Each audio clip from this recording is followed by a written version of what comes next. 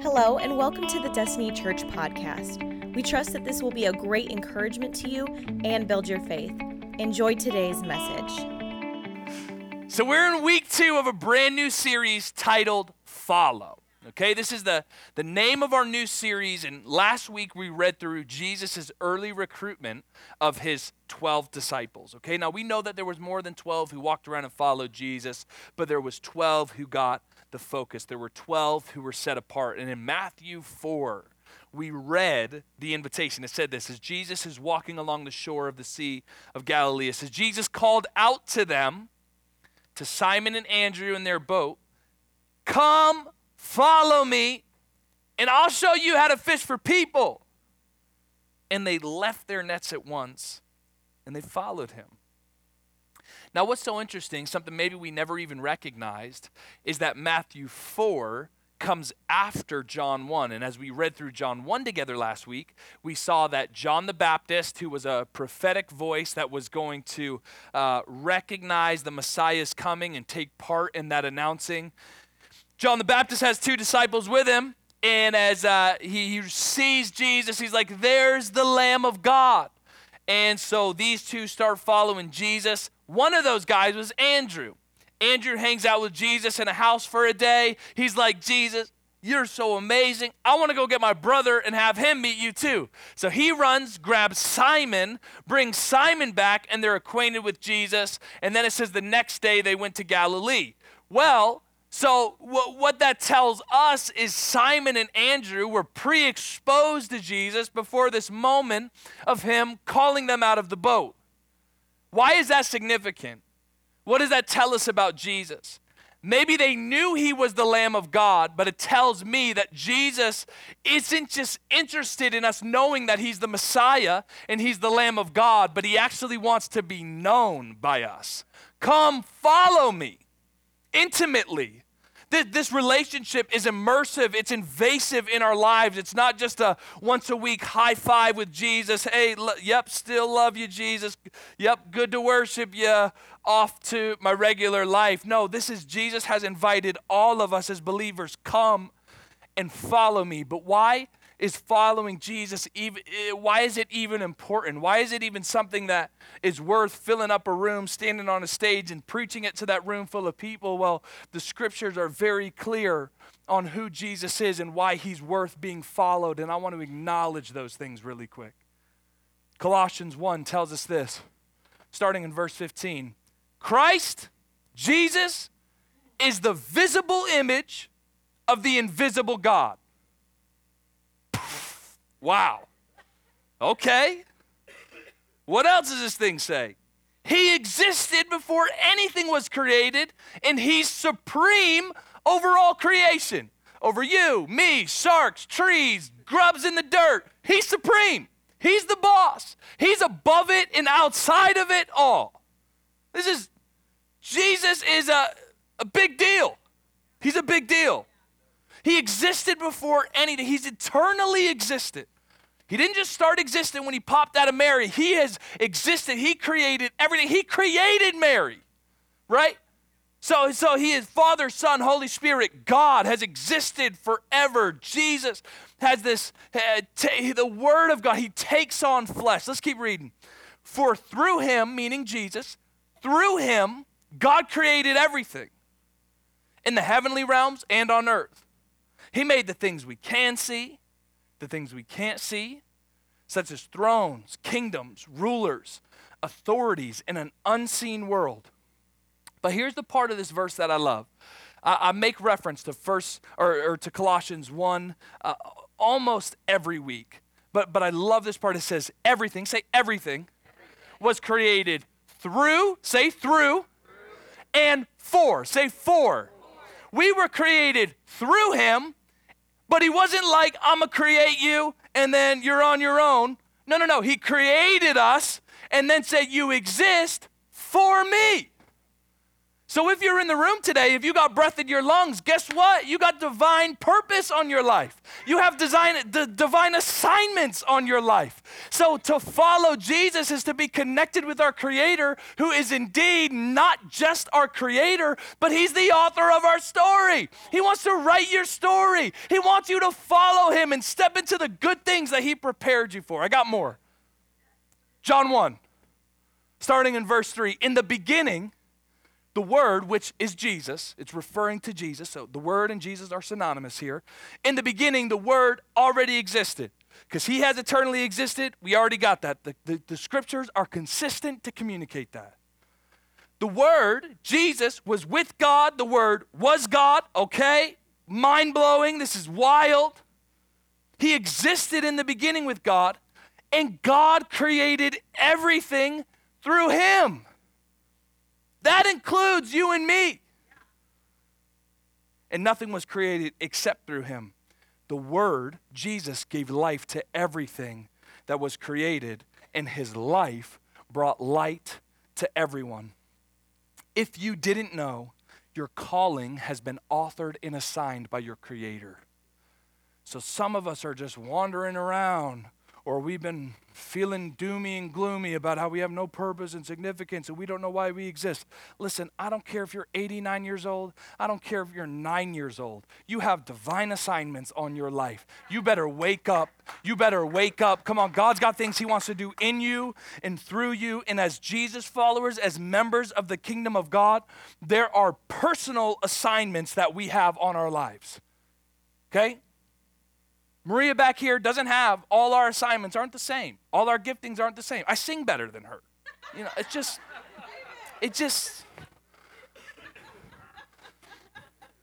I can't be lying in the pulpit. That's sinful. That's sinful.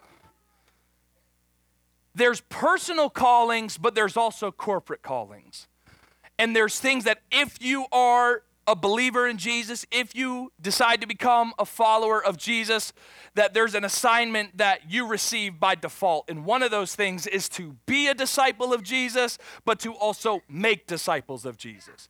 Okay, that is a calling that we don't escape. That's on all of our lives. That's what this whole series is about, Follow. The first 2 weeks have really been about following Jesus, submitting ourselves as a disciple of Jesus. The way you talk, what you tell me is right, what you tell me is wrong. I come into agreement with that because you're Lord. My life is not my own. I'm a disciple of you. You are shaping and molding me into the image of yourself. But then it's my job to not only grow strong and grow mature as a follower of Jesus. As I do that, I also simultaneously have the calling to then teach others to follow Jesus the same way that I do. And we see that with Paul when he commands the church, follow Christ as I follow Christ. Right? So all that's where we're at in our series. There's an assignment, there's a calling on all of us to be disciples and to make disciples. And so I want to look at a story of where we see a disciple being made and what was necessary for that to happen. Is that okay? I feel good. Second service. Luke 5, here we go, verse 27. Later, as Jesus left the town, he saw a tax collector named Levi sitting in his tax collector's booth. Follow me, be my disciple, Jesus said to him. So Levi got up, left everything, and followed him. So Levi got up, left everything, and followed him. So Levi got up, left everything, and followed him. Just make sure you guys got that. Later, Levi held a banquet in his home with Jesus as the guest of honor. Many of Levi's fellow tax collectors and other guests also ate with them. But the Pharisees and their teachers of religious law complained bitterly to Jesus, "Why do you eat and drink with such scum?" So just even if we don't know a lot about the Bible, we have enough context in this verse to say that religious people, church people are offended that Jesus would associate himself with such scum, with such sinners. So it isn't that Jesus just called a tax collector. Apparently, he's called someone whose nature is disgusting, whose life has just been frowned upon by society. And now, Jesus isn't just hanging out with him, but he's sitting at a table full of people like him. Jesus, what are you doing? Don't you know who you're sitting with? Yet Jesus has still had the audacity to say, you, come follow me. Just think it's interesting. Verse 31, Jesus answered, healthy people don't need a doctor. Sick people do. Jesus is so good, isn't he? Like, he's just, healthy people don't need a doctor, sick people do. I've come to call those who, not to call those who think they're righteous, but those who know they are sinners and need to repent. Let's pray, and then I'll preach. Father, we love you. We invite your Spirit to till the soil of our heart right now. Let it be fertile ground to receive the seed of your word, the seed of your truth. Let it take root in our heart and grow to produce fruit in our lives. We don't want to come in week after week, listen to the word, nod our head, act like we agree with it, and then not apply it to our lives. Your word says those who do that, if we just hear it and we don't do it, we're deceiving ourselves. We don't want to be deceived. We want to be real, authentic Jesus followers. Cultivate us into a company of kingdom people who operate with kingdom patterns in a kingdom culture with kingdom power. That's what we want, God. We want to be more like Christ. Do that through your Holy Spirit. Allow us to experience transformation. And I pray that this church would keep on fostering kids. In Jesus' name, we all said, amen. You know, I'm glad that I didn't get arrested for this. Because it probably wasn't legal, but I'm going to go ahead and share it with you guys anyways. Before I was DCM's campus pastor, DCM Destiny Church Marshfield, I was Destiny Church Republic's youth pastor. That was what I was doing before I was there. And so I've shared a little bit about this with you guys, or if you're new, you don't know. But so when I was the youth pastor, I was youth pastor for just under 3 years. And this youth ministry was massive, just under 200 kids every single week. And, you know, it was just, but part of the reason what contributed to the growth, it was our proximity to the school. The middle school was right across the way. So once these kids were released from school, they could come hang out or they could walk to us very, very easily. So we took advantage of that. We recognized that could be something that's fruitful and helpful and, well, it might make way for us to build relationships with the kids and connect with the kids, so which was obviously the devil whispering to us, you know. Just kidding. We started an after-school program, so at 3 o'clock, the storm's coming. 100 to 150 middle schoolers are going to walk over from their middle school. They're going to walk into our building, and we are going to host them and hang out with them. But the problem for me was at 3 p.m., all my leaders are still in the office. They're all still working. So we got like 4 leaders for like 150 kids, which isn't even safe. You know what I mean? And it didn't take long for these kids to realize that I got Chandler Childs in the room. He's one of them. He's like, yeah, this is true. So good times, Chan, good times. And so it didn't take long for them to realize that we're outnumbered. And the kids loved it. I really do. And we loved it. And it was a great opportunity to connect with the kids. But I also think they learned that this was a good place to get away with the things that they couldn't get away with in a school setting or at home. So, you know, it wasn't uncommon for fights to be happening. Like this is, you know, if they had a beef in school or the cafeteria, all right, meet me at the after school program. Oh, okay, great. You know, there were days where I'm having to like strip search kids because they got pills in their pockets and stuff. And it just got to the point where, you know, we were so accessible, it was really beautiful because you have kids coming from kids who they love Jesus and they want to be at church, kids who like hanging out with their friends, kid who's just following his girlfriend here. We had from all different backgrounds, all different demographics, all different spiritual maturities, emotional maturities, ages. So that was really beautiful, but I think you guys could also understand where that would be really challenging at times too, right? So we have these kids, and there was this specific group of brothers that would come and hang out. And I really loved these kids. I did. I thought they were awesome. But their behavior became consistent, and so like physical altercations were common with these kids, and their just behavior during service was really distracting. And then they're kind of smuggling in pills, and it's just getting to the point where me as the shepherd, I have to look out for the sheep, and I have to make sure that the environment is safe and the atmosphere is safe for the sheep. And it's hard to discern. I know y'all are just kids, and I know what you're coming out of, and I have grace for that, but at the same time your behavior is like a wolf sometimes, and I gotta protect the sheep from the wolves. Maybe that's harsh, but you rally 150 kids with 3 leaders, and then let's have that conversation, okay? So constructive conversation, hard conversation after hard conversation, just trying to find some common ground with the kids and see if any improvement would happen and all of that. So I just want to make sure I don't get too lost in my notes here because I haven't even looked at them. So I just want to make sure when I come back I'm in the right spot. But so I have the conversation, but there was one of the brothers who had shown promise. We had the conversations. I saw his behavior changing, and I'm thinking maybe if I can separate him from his other brothers, he'll be influenced by the rest of the good that's going on. So I told the brothers, hey, we're going to have to take a break. We've had conversations. You haven't come into agreement. You haven't honored those. So we got to kick you out for a little while, and then maybe down the road we can reconnect. But I said to this one brother, hey, I've seen you trying, and I want to honor that. I believe in you. So you can stay. But if you touch anybody, any fights, you're out. That's it.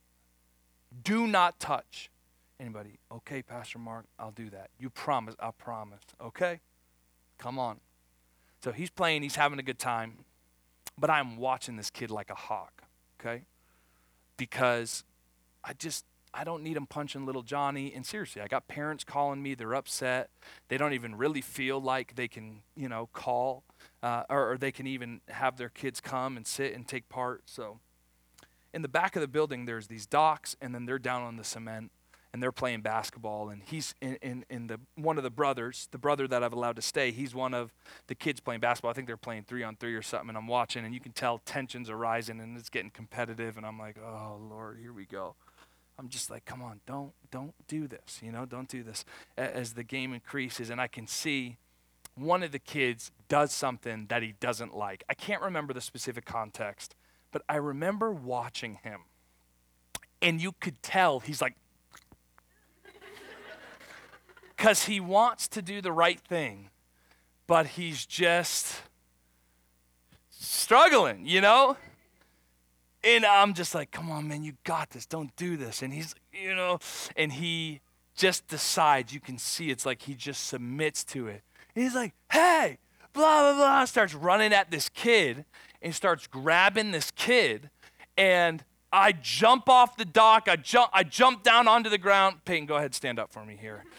I rip him. This is where I'm glad I didn't go to jail. I literally grab him off this kid, and I start ripping him. Quit hurting my sheep. Don't mess with my sheep. Literally saying that. Come on, give it up for Peyton. You can go ahead and sit down. And I'm just roughing him, and because I'm disappointed in him. I'm frustrated with him. I want him to do better. It's like he doesn't want to do better. I've tried to give him grace. It's like, come on, dude. But I think one of the most frustrating parts about it is you're supposed to be one of the sheep. Why are you attacking us? Why do you insist on the wolf-like behavior? We want you to be a part. I want you here, dude. But I can't have you punching everybody either. And it is so frustrating, and I think that this is some of the same frustration, not only, religious leaders, but Jewish people of the day had with tax collectors. And this is why understanding some of the context of the scripture is so important, because it just broadens the magnitude and the weight of what's happening in some of these moments and events, especially in the Gospels. But maybe we hear tax collector And we think we parallel that with tax worker. So when we read Jesus called a tax collector out of his tax booth to come and follow him, we're like, that's the same thing as Jesus walking over to H&R Block and saying, Judy, come out of your cubicle and follow me. Like, what's the harm in that? No big deal. And that's not what's happening here. If we're familiar with the New Testament connotations with that word tax collector, we understand Jesus asking a tax collector to come follow him. We'd understand how audacious, how scandalous, how offensive that interaction between Jesus and Levi really is, especially in the context of not only Jesus being a Jew, but Jesus being involved with the Jewish people. Maybe you're like, Pastor Mark, you were just talking about being up a youth student, and now you're talking about a tax collector, and I'm just confused. Well, at this point in history, Rome is oppressing the Jewish people. And this is part of the reason the Jewish people were so anxiously awaiting. They were so ready for the Messiah to come because their thought process is the Messiah is going to be an earthly political leader who's going to set us free from our earthly oppression and give us a better life on earth. Well, Jesus was going to do far more than that. They didn't know it, but they're thinking, then we'll get out from underneath this Roman oppression. So part of what the Roman officers would do is where two territories would meet, they set up tax collecting booths. And they taxed the Jewish people and they kept them in their impoverished lifestyles. And maybe you'd think that the person they'd use to man that booth would be a Roman officer or a Roman official or a Roman guard. It wasn't. They used Jews. So the Jew, and what they would say, we're not going to give you a wage. We're not going to pay you to do this. But anything you collect above this number, you keep for yourself. So these Jews, Peyton wants to pass. He's got to pay me 25 cents. I'm going to charge him 50 cents and keep that other quarter in my back pocket. So it was like they were joining with the enemy. They had compromised who they are so they could have a better lifestyle and more wealth. And they turned against their own. They went from being a sheep to being a wolf. They're punching their friends in the face while playing basketball is what I'm trying to tell you. And so who the tax collector is viewed as, the stereotype of the tax collector of the day is you're a rat, you're two-faced, you're a betrayer, you're greedy, you're a liar, you have no place with us anymore, you've compromised, you've oppressed your own people, you're just as bad as the Romans are. Tax collector, you're disgusting.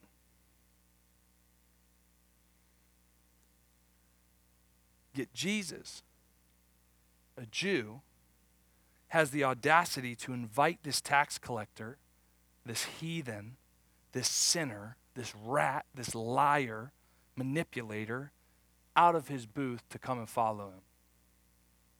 Luke 5:27. Later, as Jesus left the town, he saw a tax collector named Levi sitting in his tax collector booth, and he said this, "Follow me and be my disciple." So I think it's important that we don't just read through this verse too quickly. I don't want to miss the gravitas of what's happening in this event. Jesus saw Levi sitting in his tax collector's booth. And just for a moment, I want to reflect on him calling Levi out of that booth, what that booth represents. Because I think it's more than just Jesus. I think that booth is a picture. I think it's a representative of something bigger. Jesus calls him out of the booth. It's more than a booth. It's a symbol. You got to think about what takes place in that booth. It's dishonest. It's impure. It's degrading. It's greedy. It's disgusting. It's selfish. It's sinful. It's sin. And I don't need special revelation or a word of knowledge to know that I'm sitting in a room that's got a couple of Levi's in it. In the same way Jesus sees the messages, or in the same way Jesus sees, in the same way Jesus saw Levi in the tax collector booth. He knows what the booth is. He knows what it represents. He knows what Levi's done and what he's doing. In the same way, Jesus has seen the text messages that you've sent to the woman that isn't your wife. Jesus sees the addiction and the substance abuse that you've hid from everybody. Jesus sees the way you've been abusing your family when everybody thinks it's all gravy. Jesus sees the anger and the bitterness and the unforgiveness you're holding against your ex-husband. Jesus sees how you've been dishonest with finances and dishonest with people. He sees it. Jesus sees how you're posting a Bible verse on Facebook next to your coffee, but you don't never read your Bible. He sees it. I think once we comprehend who Levi is as a tax collector and really what that represents, I think it's easy for us to have this mindset of, Levi, how could you do that, man? Are you kidding me? How could you be so greedy and selfish and hurtful?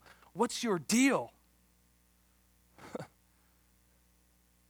But there's some people in this room who, I think it's easy. I want to be really careful with my words as I preach, especially as we read in James 3. I think what we say over people is so important. So for me to say, I'm in a room full of Levi's and you're all heathens and, I think there's some people where you're in a season and you are blatantly staying in your booth when Jesus is telling you to come follow him. I do.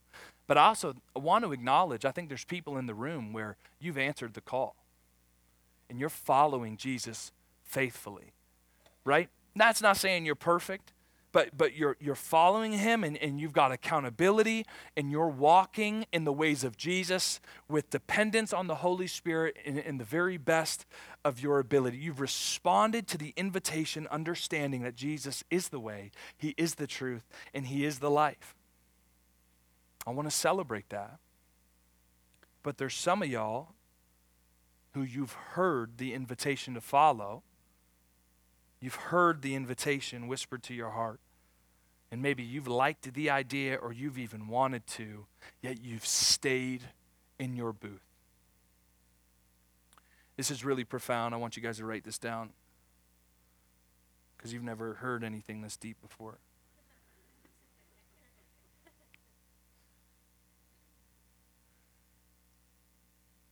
You can't follow Jesus and stay in the booth.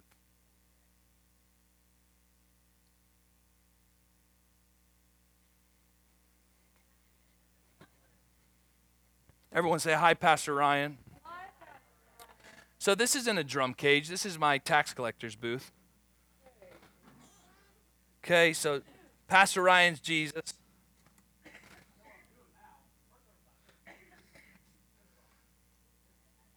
So here I am. We're gonna do a little reenactment for you guys. Does that work? You cool with that? All right, Jesus. Okay. Okay. I am. I raise my hands on Sunday. I post pictures of Bible verses.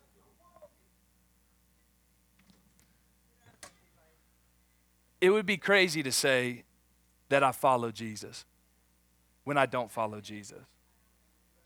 So get back up there really quick. For me to say, if I told you, yeah, I follow Jesus, no, you don't. No, you don't.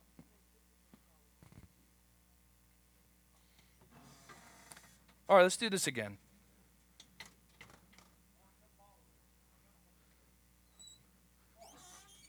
All right, I gotta leave this though. Oh, all right. Where are we going, Jesus? All right. So wait, right here, I'm following. We pray for people right here.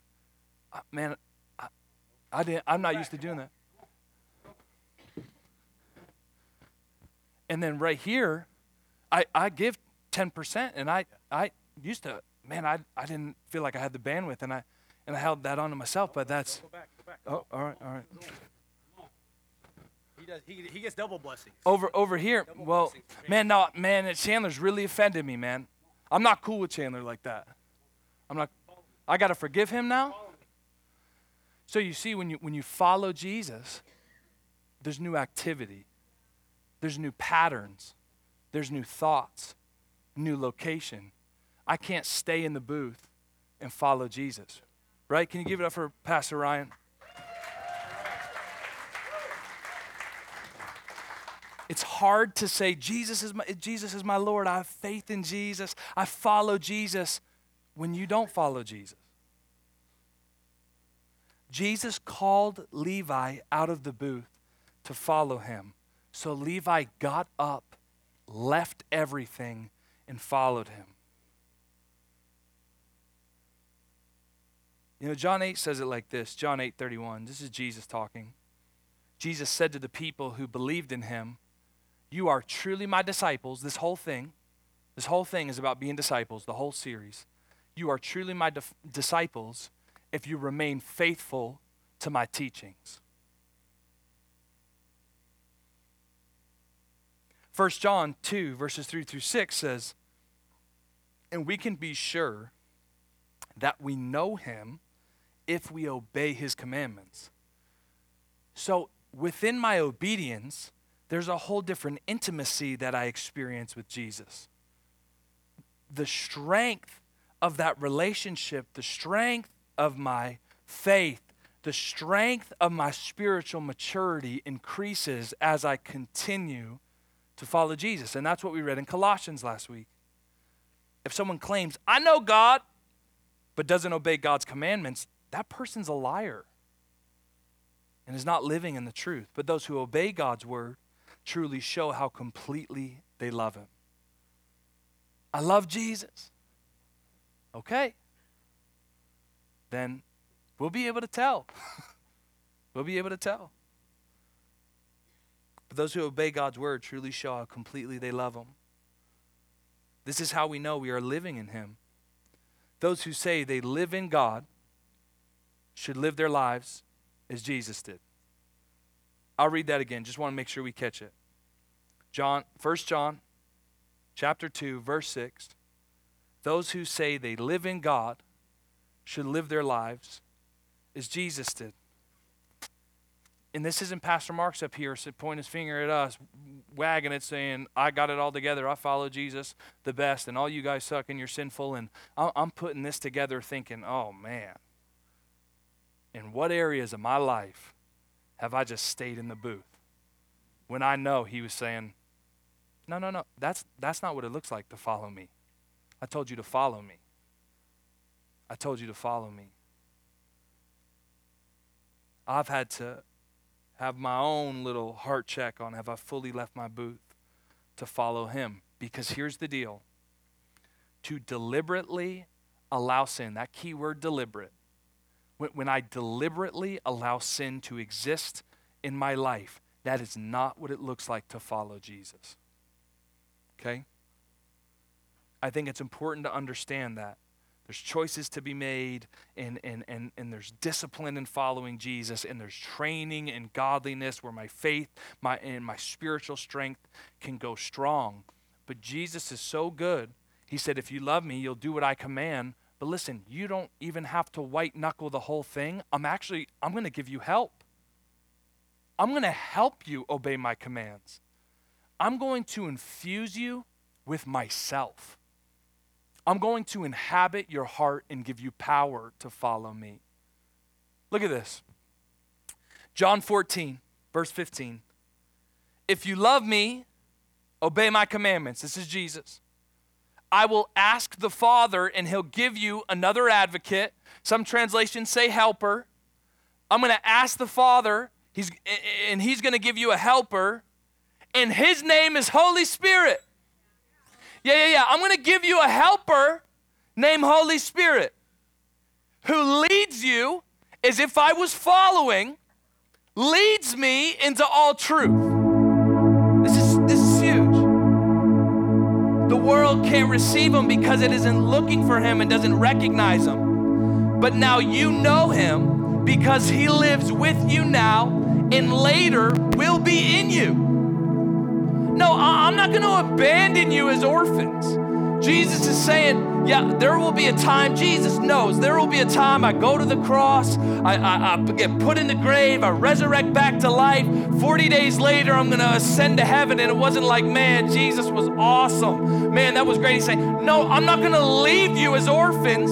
I'm not just ascending to heaven and leaving you on your own. I'm going to infuse you with myself. I'm going to give you my spirit, and he's going to help you. He's going to lead you into all truth. He's going to help you obey my commands and walk in my plans and my purposes. You just submit to him. He's gonna carry you there. He's gonna break your chains. He's gonna renew your mind. At times he'll heal your body. You trust this helper that's coming.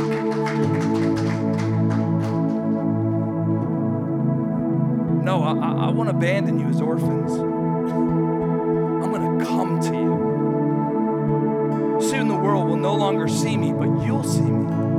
Since I live, you'll also live. And when I'm raised to life again, you'll know that I am in my Father, and you're in me, and I'm in you. And those who accept the commandments and obey them are the ones who love me. And because they love me, my Father will love them. And I will love them and reveal myself to each one of them. When Jesus called Levi out of that booth, Levi got up, left everything, and followed Jesus. And I just wonder if there's some of us in the room, we've heard or we're hearing the invitation of Jesus, hey, come and follow me. Those aren't remember, I didn't only create you, but you exist for me, and I'm good, and I'm loving, and I have plans for your life. Come and follow me. But Jesus, but Jesus, I like it in there, Jesus. I make more money in there, Jesus. I think that I won't be happy if I don't stay in there, Jesus. Come, follow me. He's beckoning us into a relationship with him that not only allows us to experience transformation and purpose and the fullness of love in this life, but it is a relationship that changes the trajectory of our own eternity.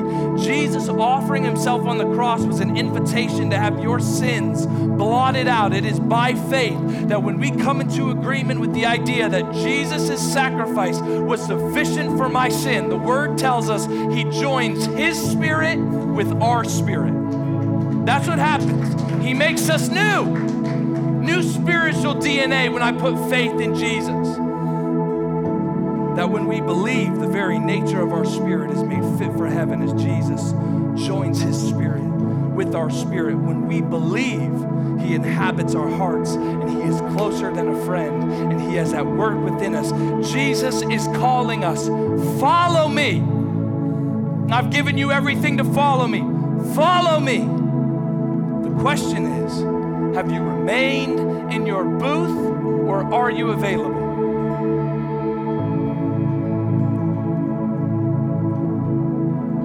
Because right now, man, I read off some examples, and I don't know if some of those are consistent with what's going on in the room, but Jesus is calling right now, and he's calling you out of your sin. He's calling you out of old thought patterns. He's calling you into the new that he died to give you. He's convicting your heart, ready to lead you somewhere new. But are you available? Are you willing to get up, leave everything, and follow? Are you ready to follow him? Thank you so much for joining us. Special thanks to those of you who give to this ministry. It's because of you that this ministry is possible. You can check out the link in the description to give, or visit destinychurch.me/give. Don't forget to subscribe and share with your friends. We love you and have a blessed week.